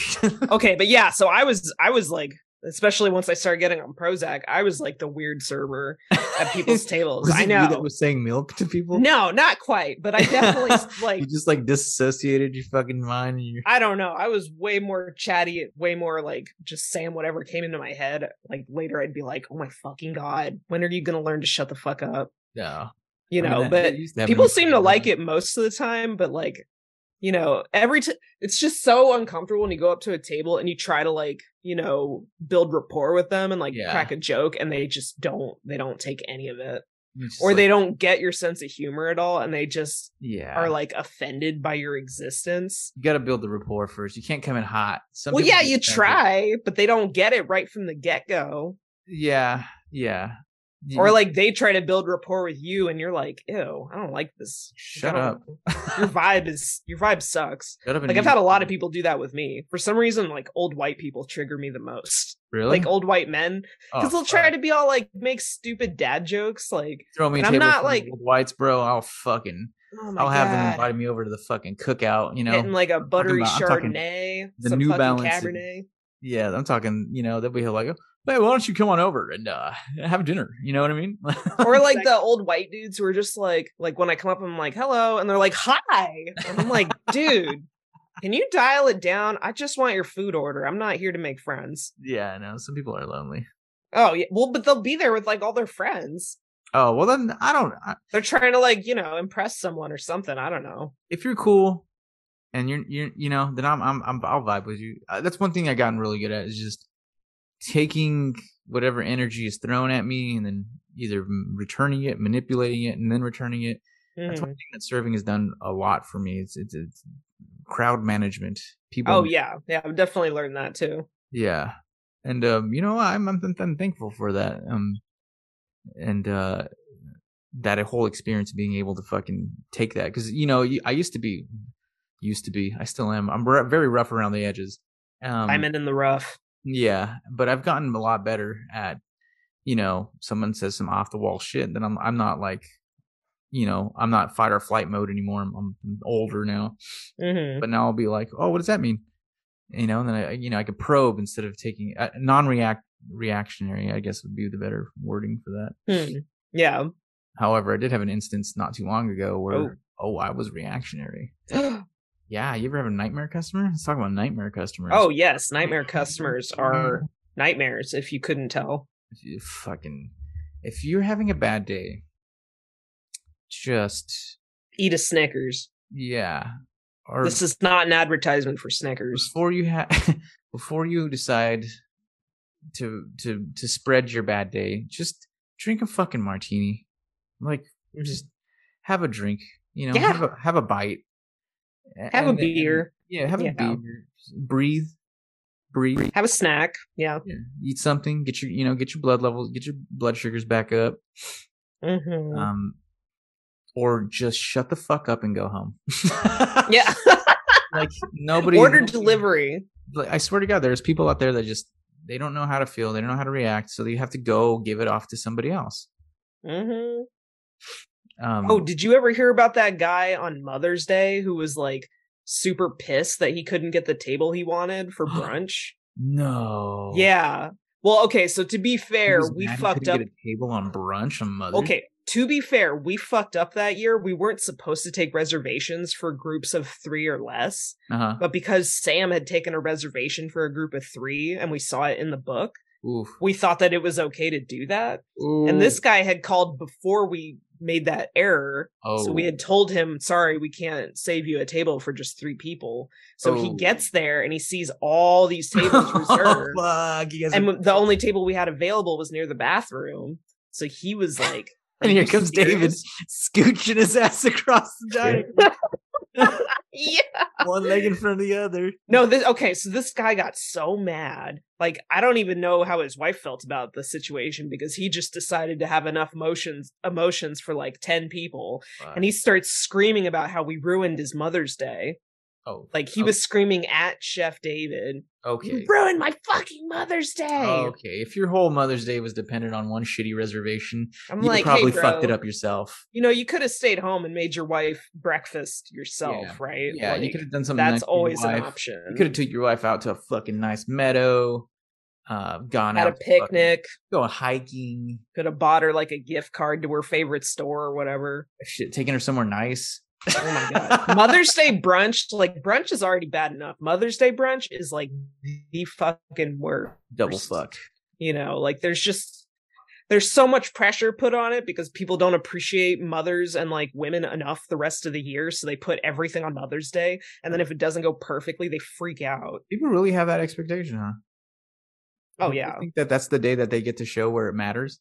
Yeah, that's the only day that they bother. Well, if that's the case and you're listening to this, then you're a piece of shit. Yeah, appreciate women every day. Just be nice, bro. Yeah. Be Bottomless mimosas every weekend, not just on Mother's Day. Yeah. Oh God, I'm so glad I haven't worked at a place that did bottomless mimosas though. Can you imagine? I couldn't. I can't deal with drunk assholes. If you want bottomless mimosas, it is so much cheaper to just get some champagne and orange juice and have that shit at home. Or you basically a lot of this podcast so far is boiling down to just stay home. We don't want support the restaurant industry so it doesn't die, but also just stay home and make your own food and drinks. Just call in. Yeah. You know what? The best way to support restaurants is to just order for pickup and tip a lot. People hate tipping on to-go orders, but I mean, if you're not going to eat in, I mean, that's where we're at now. I don't mind tipping on takeout. Where we're at. If it's a minimal transaction, like, all right, I go to the coffee shop, I get my coffee. I'm not going to tip you fucking 25%.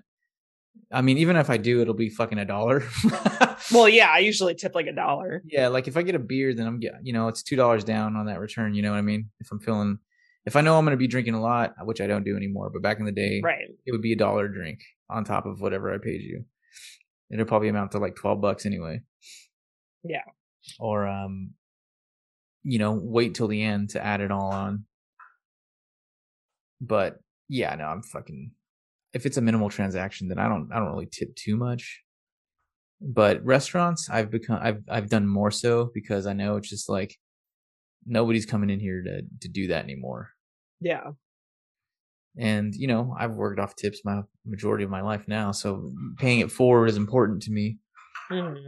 But like, I have some friends that are completely against it. They're like, "Why should I tip you? It's your job." And I'm also like, "Yeah, you know what? Yeah, you're right." Because my job is doing the bare minimum. You tip so that you actually get an attentive server who like remembers what you want and like cares about your experience Right. while you're there. This is a good conversation subject. This is definitely one. Oh God, tipping. I mean, it is really controversial. It can polarize. Oh yeah. Well, because the thing is like if you work in a state that doesn't have a server's wage and servers just make minimum wage automatically, like right. Which is where it's usually coming from. Right. Like people really don't see why you should be tipped. And it's like, well, because you still can't afford to live in states that don't do server's wage unless you make more than minimum wage. Like, yeah, the minimum wage in the Bay Area might be $15 an hour or more now, but that you can't afford to live here on $15 an hour. That's true. You know what makes me laugh is when they're like, well, $15 an hour for a McDonald's employee. Well, then I might as well quit my job and become a McDonald's employee. It's like, and it's just like, yeah, bro, you should. Go for it. And also, see how you like it. Minimum wage should actually be $25 an hour. Yeah. I mean, like, if people just don't think about how circular the economy is, and if the more money we pay people to do all of these different jobs, the more they can then spend, like, they put that money back into the economy. Right. But then it takes, it's hard for people to understand how exactly the money will flow. And then like the whole thing of like, minimum wage, then you have to pay more, and then everything's going to cost more, and then yada, yada, yada. But then you got to look at like the growth in general of what the dollar value was versus then versus now. But that's a whole different one. I understand. No, it's just hard to comprehend shit like that. But I don't know. I mean, ideally people would be paid enough that tipping wouldn't matter. Yeah. Like I have worked at least one place that did away with tipping and just added like an automatic service charge to every bill. And they went so far as to have, like, when we first opened, they went so far as to have notes at every table explaining all of this in detail and like explaining their thought process and like how the money was divided amongst the staff, just so people would understand going into it, and people would still get really mad about it. Like one of my coworkers had a confrontation with a customer who demanded that the service charge be taken off his bill and that he wanted to like tip however much he was going to tip. And it was just like, this was laid out for you very clearly before you ordered anything. If you didn't like it, then you should have just left. They still acting blindsided. Yeah, but like, so people basically really didn't like the service charge. Yeah. Like they didn't like that was there, even if they knew what it was going to. Like it wasn't just the servers, like the front of house getting it. It was back of house would get pieces of it too. Yeah. Like actually we didn't really make that much money there. Like even though we made a higher hourly wage, because we would only get a smaller portion of the tips, like the money wasn't super good. Mm-hmm.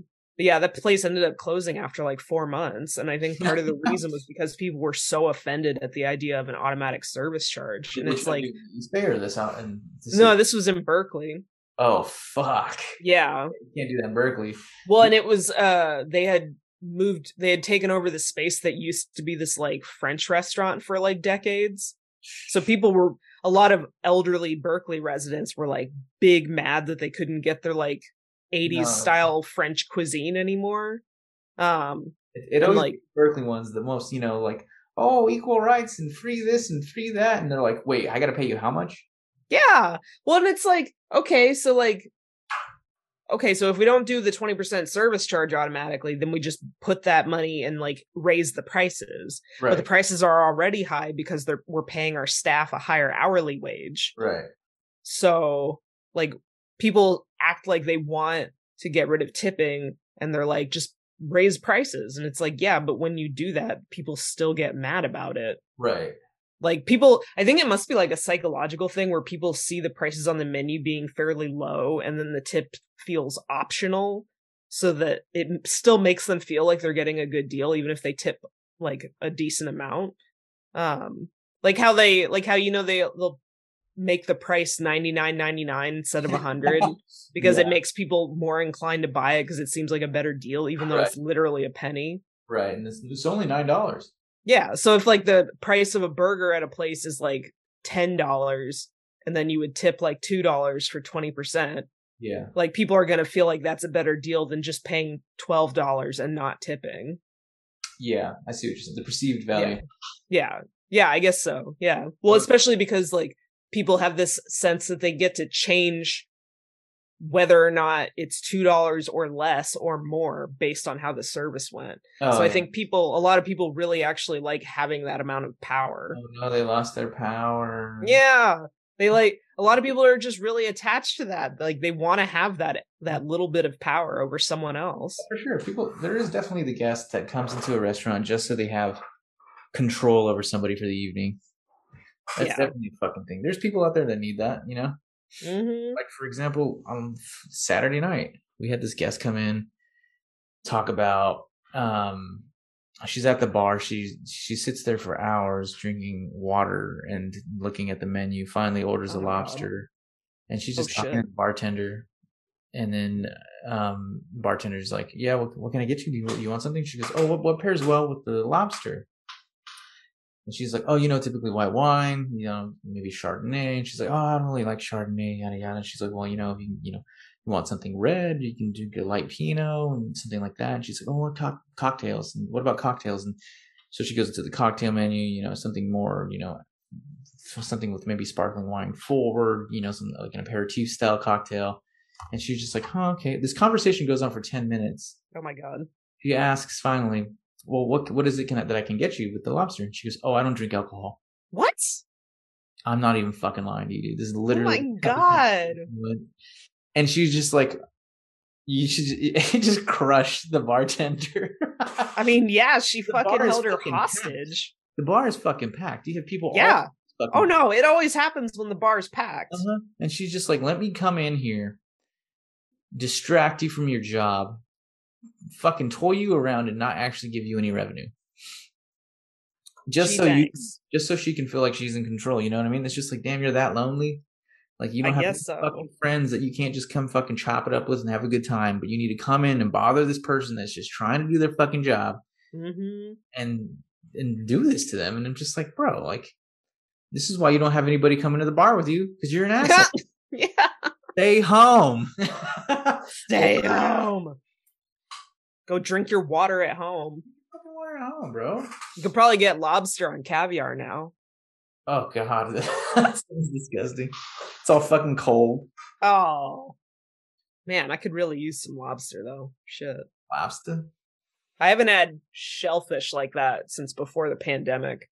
Why? What happened? The pandemic.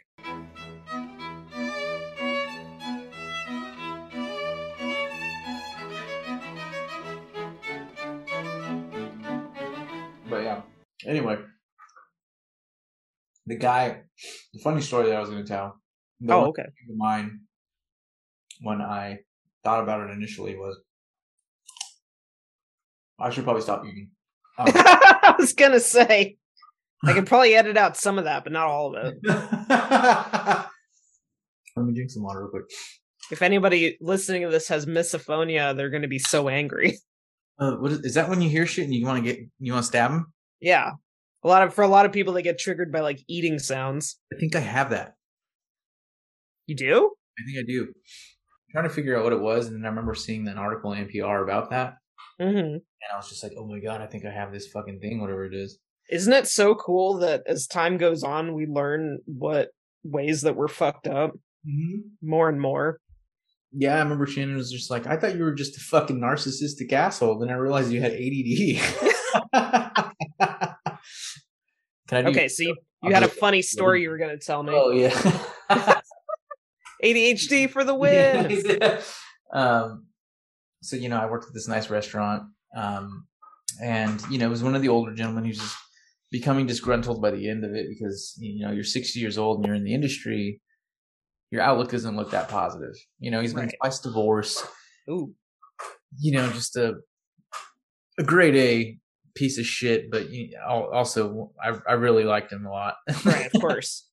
He's a hilarious dude, fucking very witty, very sharp, very smart, but decided to spend his time in hospitality. Mm-hmm. Then he hits the end of the line, and toward the end of the line, I was there to witness it, and just like the downfall of this guy, and just like the apathy overtaking everything, just being. Wait, this is a funny story? Yes. Okay. Again, they all come at someone else's peril, right? Yeah. And so, anyway, we had just gotten a new pastry chef flown in. He knows how to work with chocolate, like a chocolate Oh, tea or sugar tea or whatever. I don't know, oh, making all these cool shits. Very traditional French pastry chef. oh shit! So we That's have this, legit. yeah, we have this event, right? You know, it's just for this, how do you say it? Big company that is also known as Tires for their tires. It's a Michelin company. Okay. So the chef, tells the fucking pastry chef, "I want you to make this Michelin Man out of chocolate." So he embarks on this journey to do this fucking thing. It takes him weeks to finish, and it like by the Weeks, really? I mean, it's like it's a long process. Like, and on top of that, he's making the whole menu for the operating restaurant, and he's trying to work on the side project, and it gets done. And we have it up at the bar for a little bit, and it's just like a little Michelin Man made out of chocolate. Kind of, it looks like the Michelin Man, but like after a week, it becomes decrepit, and so it's like, Oh, oh no! his fingers are falling off, so he's like fucking like Looks more like Mr. Oogie Boogie from the Nightmare Before Christmas. Yeah, dude, it really does. The eyes like drooping up. He's like, help me, and like, Oh no! and so we're like, do we throw this fucking thing away? Like, it's just sitting here at the bar. Like, it's not gonna be good. It's too hot. And the chef's like, no, put it in the cellar. We'll hold on to it. We're gonna fix it, and we're gonna use it for this event that's eventually supposed to fucking happen. I don't know when. So wait, it was made like so far before the event that it was like already starting to deteriorate? Yeah, and like they were supposed to like, or either it just passed or something like that, but they still wanted to hold on to it for some other kind of similar event. But this thing's fucking decrepit, and we're holding on to it, and it's just in the fucking way, and nobody likes it. Yeah. It's scary as fuck to look at. Oh yeah, of course. And finally, this guy, he's reaching the end of his tenure at the fucking restaurant, and he's fucking disgruntled at this point. Anyway, we had rolling pins that we used as a serving dish in certain course, and so this guy takes the fucking rolling pin and just fucking baseball parks this. No. Man. Oh my god, really? Dude, after the final straw, just fucking just breaks this fucking thing. Just goes like straight up Office Space, fucking dudes with the bat versus computer. Oh wow. And the reason I know this because I wasn't there. Oh, okay. But I'm hearing this, and I'm like, "Hey, what the fuck happened to the Michelin Man?" And they're like, "Oh, oh my god, you didn't hear what he did?" And I was like, "What did he do?" And he's like, "Bro." So he does this. They do this in the cellar, but there's cameras in the cellar, so they're like, "Who the fuck with the Michelin Man?" And so they go back and they fucking watch the cameras, and they watch him just fucking ballpark this goddamn thing. Oh my god! With the fucking rolling pin. And my buddy's standing behind him, fucking dying because he can't believe that this guy just did that. And so they wrote his ass up for laughing at it. Wrote him up for laughing? Like, what the fuck was he supposed to do? Stop it? Like, no, think about the future. The guy was done. The guy was fucking checked out. He was finished. Oh, yeah. But it was the funniest shit I've ever heard in my life, dude. I was like, shit. I can't believe he did that. But I also can totally believe he did that. And like, just, it gets cemented as G move in your fucking head, Yeah. Solid fucking guy. I mean, I'm sure this is the case across industries, but like, I feel like in the service industry, especially, people just reach a breaking point. Yeah. It's one time or another. Like, I've gotten to a breaking point a lot. I've never, battered a chocolate Michelin Man, but, I've like smashed plates. I've like gone to scream somewhere where no one would hear me. I've like kicked shit over. Yeah. Like, it's just like, it's very emotionally taxing, Absolutely. Like, what are you supposed to do? And like, there's no healthy emotional outlet in that industry. You go to the bar after you fucking slam beer because you just can't deal with it, and you need to relax your fucking sympathetic nervous system, so you take a depressant to relax yourself. Mm-hmm. End up fucking waking up the next day to wake up and do it all over again, and it just fucking snowballs into it. I remember one night I had a very bad night at this restaurant because it was, it's a very high-end restaurant. There's no room for error. Right. I had made too much pressure for me twice in one night, literally back to back. And I'm just like, what the fuck? And then I'm like, I put a lot of pressure on myself. I hold myself to a high standard, especially when I'm like in that situation. So to do something that fucking amateur was just frustrating. Yeah. So I didn't know how to cope with it. So I walked out and I just fucking took off on the wall. Like I punched it, except it was fuck.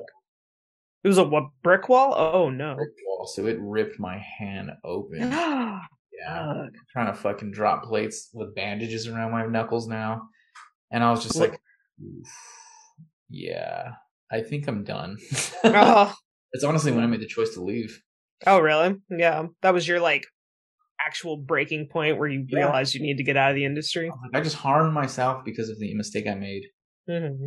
because of the how I think I should be and how it needs to be. That and now I realize at this point that this is not okay. I Yeah. shouldn't be putting shit like this before me. Yeah, I should care, but like it took over me, and I just fucking smashed the wall, and I was like, oh fuck, like instant regret. Like, because now I'm like, how am I going to drop this food? Bloody ass hand, Yee. and Especially working at a fancy place, yeah, and they were like, dude, what the fuck is wrong with you? looking like a fucking like hoodlum or something. Exactly, no, it's exactly what it is, and that's when I realized I was like, yeah, maybe I'm not cut out for shit like this, and I don't think most people are, to be honest. Even the people that stay in the industry for a super long time, like they're not necessarily like a lot of them aren't necessarily like really good at their jobs. They're just like really complacent more than anything. yeah, and it's the thing too is like you're never gonna get it's nothing's ever gonna be perfect, Yeah. especially when you're put into a fucking um a pressure cooker and expected to produce flawless service. Hmm. You know what I mean, like stakes are high, things are moving fast. When the faster you move, the more mistakes you're prone to make. And that's when I realized, oh, it's just a fucking trick. They manipulate you to do this. Yeah. I mean, it's just also funny when you like kind of zoom out and you think about like what all this perfection is going into, and it's like it's just to give people their fucking food. It's just Like, for it's not, Downton Abbey, bro.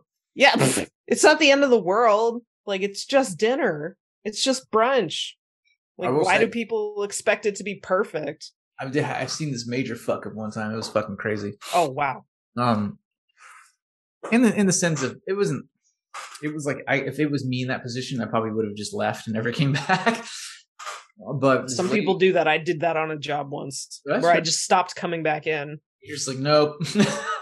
I just couldn't do it anymore. We had like these two glass doors that would slide open that let you in through the private room. Hmm. And well, she was hustling and she didn't really pay attention to her surroundings. So when she came in, she ran right into. She had a full tray of iced coffees for Oh no. let's say it was for like a social media giant's wife's birthday. Hmm. She Hmm. came gunning through the doors, hit the side of somebody, and dropped the full tray onto Oh the no. 12 iced coffees in Oh. these very, very nice Japanese glasses that cost over $100 each. What? Yeah, and it just went. That's why you don't have such nice things when you run a restaurant. Well, These when fucking people open these nice restaurants, they want to get the super nice glassware, the super nice plates. It's like, yeah, that's all gonna be that's expensive. Shit gets broken, okay? This is not where you want to spend all your money. Oh, they weren't. Sorry, clearly this is a trigger for me. No, that's fine. I've broken a lot of shit in I can restaurants. guarantee you they weren't spending all their money on that though. That they had enough to fucking buy a whole nother set. Oh well. I mean, they won't tell you that, Oh yeah. but you know, it was just watching this thing crash to the ground, and I had just started at this point. Oh shit. I'm holding food. I'm holding a tray of food, just standing in the corner, you know, because I'm a good butler. I hush up and fucking carry the food, and they're like, "Oh, very good, sir." And I'm watching this lady it happened in slow motion in my eyes because I'm standing there. I'm looking directly at where she came into and just dropped this full tray in front of this dude and his whole family. Yikes. And and all he goes is, "Whoa, that sucks." I was like, "Oh shit, she's fired for sure." Oh my god. But she was a JV1, so they trapped her into working there for another year. She was on a work visa. Oh, okay. Is that like because I know there's the J1, like the Irish ones. I don't know. Oh, all right. Well, They're whatever. from France. And Oh, I've heard like in France they actually take waiting tables really seriously. oh, it's a career there. Yeah, like you go to school for it. Oh yeah, they take you in at fucking I think it was like 14 or 16 years old for even line cooking. Hmm. I have a couple of people that I work with now. They started in the kitchen at school. when he was 14 years old. They brought you in as commis, and then you train and you learn from the ground up. And like now he's in his late 20s and he's just an absolute machine. But Wow. they literally drill all of this before they even go into work in the restaurant. Crazy. It's a respectable career over there. Mm-hmm. And over here, you're just treated like the help. Yeah. And which is ironic because like it comes from aristocratic customs over there. Mm-hmm. It so really is. And you know, I think another thing too is just like, I mean, the distribution of wealth in a European versus an American, I don't know, economy. It's just, I feel like there's a lot more extremes, a bigger gap. Mm-hmm. When you're rich out there, you're rich. Yeah. And then when you're rich out here, there's other people that are also rich. But, and then I don't know, it's just maybe it's only the people that I used to work for, the 1%ers, they definitely appreciate good service. You know what I mean? Yeah. And they'll let you know it. And very kind people for the most part. Really? Yeah. I've had more positive experiences with that crowd than the crowd that I'm currently now with. Like regular middle class or upper middle class? Upper middle class, entitled. Yeah. Like, dude, I had this guest the other, like, was it when I forgot when it was. I think it was the day before. No, it was on Christmas Eve. Oh fuck! Oh god damn it! Of course, because you had to work Christmas Eve because it's a money. This lady flags me down, and she's like, "I don't know if you're ever watching Frasier." I know of it, but I never really watched much of it. Well, Frasier's ex-wife in the show, she was just a very like mean person. And this lady reminded me of her because she flags me down. She's like, I've now asked 3 times for bread and no one's brought me more. And I was like, oh, well, let me go change that for you. And then she's like, okay, great, perfect. And so I come back and I drop the bread and she goes, oh, so it wasn't that hard. And I was like, bitch, are you playing Frasier right now? Like, like, what the fuck was that? Like, is this a bit? That's what I literally felt that way. I was like, what? I was confused. I was like, oh, wait, you're just that shitty of a person. I was just like, huh, that's weird. And her family's like this. Yes. Oh, God. And I was like, what the fuck? It was confusing to me. Oh, my God. I always thought it was funny when people would come into Paisan and be kind of stuck up because it's like, I mean, yeah, we have good food and wine here, but like, it's not. Like, I don't know why you're coming in expecting, like, the French Laundry or some shit. Appreciative that you have a nice place like this in the neighborhood. Like, again, context, I guess, and perspective of what it is. I remember working brunch at Paisan. This lady used to come up all the time. I don't know why she came in every Sunday just to tell me that I cooked my eggs wrong. Really? Oh, I hate those people. Time. I'm like, what? She's like, don't you watch the Food Network? And I was like, yeah, I've seen the Food Network. And she's like, well, then you should know that you need to turn the burner off, put a pan over it, let it sit. And I'm just like, are you serious? In the middle of a rush. Yeah, of course. It's always when it happens. And I have an induction burner with a fucking Lodge plancha, like flat griddle that I'm cooking these eggs on in Garmo station. And she's over here like, oh, you need to turn it off. And I was like, I'm not turning this off. Do you want this or not? Yeah.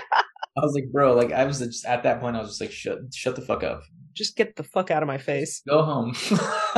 Oh my God. The customers who come up to the kitchen, like, or the food window, especially if it's an open kitchen, like, just because it's an open kitchen doesn't mean you get to like come up and tell the cooks what to do. Invitation to come talk to the person that's busy as fuck. Yeah, like you can watch what they're doing if you're sat near the kitchen, like, but it doesn't mean you just have like carte blanche to just make conversation and like bother the cooks. Tell it to the Berkeley clientele. I know. That was honestly, once I started working in restaurants in San Francisco, I had a much better time with customers. Yeah. Like it really is like Berkeley people who are terrible. Berkeley, you're very entitled. I hope you're listening. Yeah. Get the fuck over that. Yeah. Go home. Stay home. Stay home and cook. You got Berkeley Bowl. You got Monterey Market. Yeah, actually, yeah. That's the one thing I miss about living in Berkeley was Berkeley Bowl. I don't miss the people who shop at Berkeley Bowl because somehow they're all terrible. The patchouli, the fucking... It is remarkable how terrible all the customers are. Yeah, they can be mean. But the staff's nice. The what? Staff. Oh, yeah, it's because they're paid really well. Yeah, I always chop it up with the meat counter. They're always really cool. Nice. I like them. What about you? Do you have a funny story about hospitality? I don't know. I've been sharing some. I was reminded of this one time when I worked at this counter service place near UC Berkeley, and this older lady like got a sandwich. She comes back up to the counter after a while, and she's like, "This sandwich was terrible. I want to take the rest of it home and feed it to my cat." What the fuck? And I was like, "Okay. I mean, I'm not giving you like a refund if that's what you're angling for, but yeah, cool." That was like bizarre to me. Even though I'd been dealing with like shitty customers like that for a while at that point, I was just like, what a bizarre thing. My cat loves sandwiches. I'm like, right? I'm like, lady, you're not supposed to feed your cat people food. Like dogs, you can kind of do that with, but cats really shouldn't be eating people food. Oh, it's like they diarrhea all over your carpet, and you gotta fucking vacuum it. Oh my god, we're pretty strict with Rocky that we don't really give him much people food, and if we do, it's a very small amount, and he has to work for it. He has to do tricks and shit. Work, bitch. He is the work, bitch.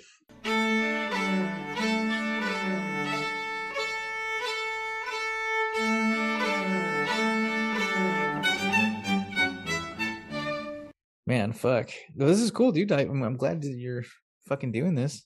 Yeah. This should be interesting. I actually really liked editing when I was doing the podcast for my internship, so hopefully it won't be too onerous. Yeah. I'm going to have to figure out how to edit this down, like how long it should be, how to... You have a Yelp section. Yep. Always you gotta have a Yelp section. Good pants around the ankle section. Oh my god. Oh. It's like, come on, we could have been buddies after that. Oops. Who says that after exposed completely? Your boss caught with his pants down around his ankles.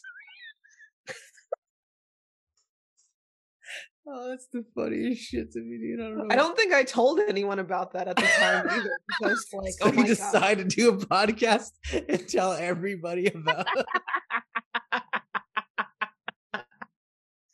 I'm finally getting it off my chest after all this time.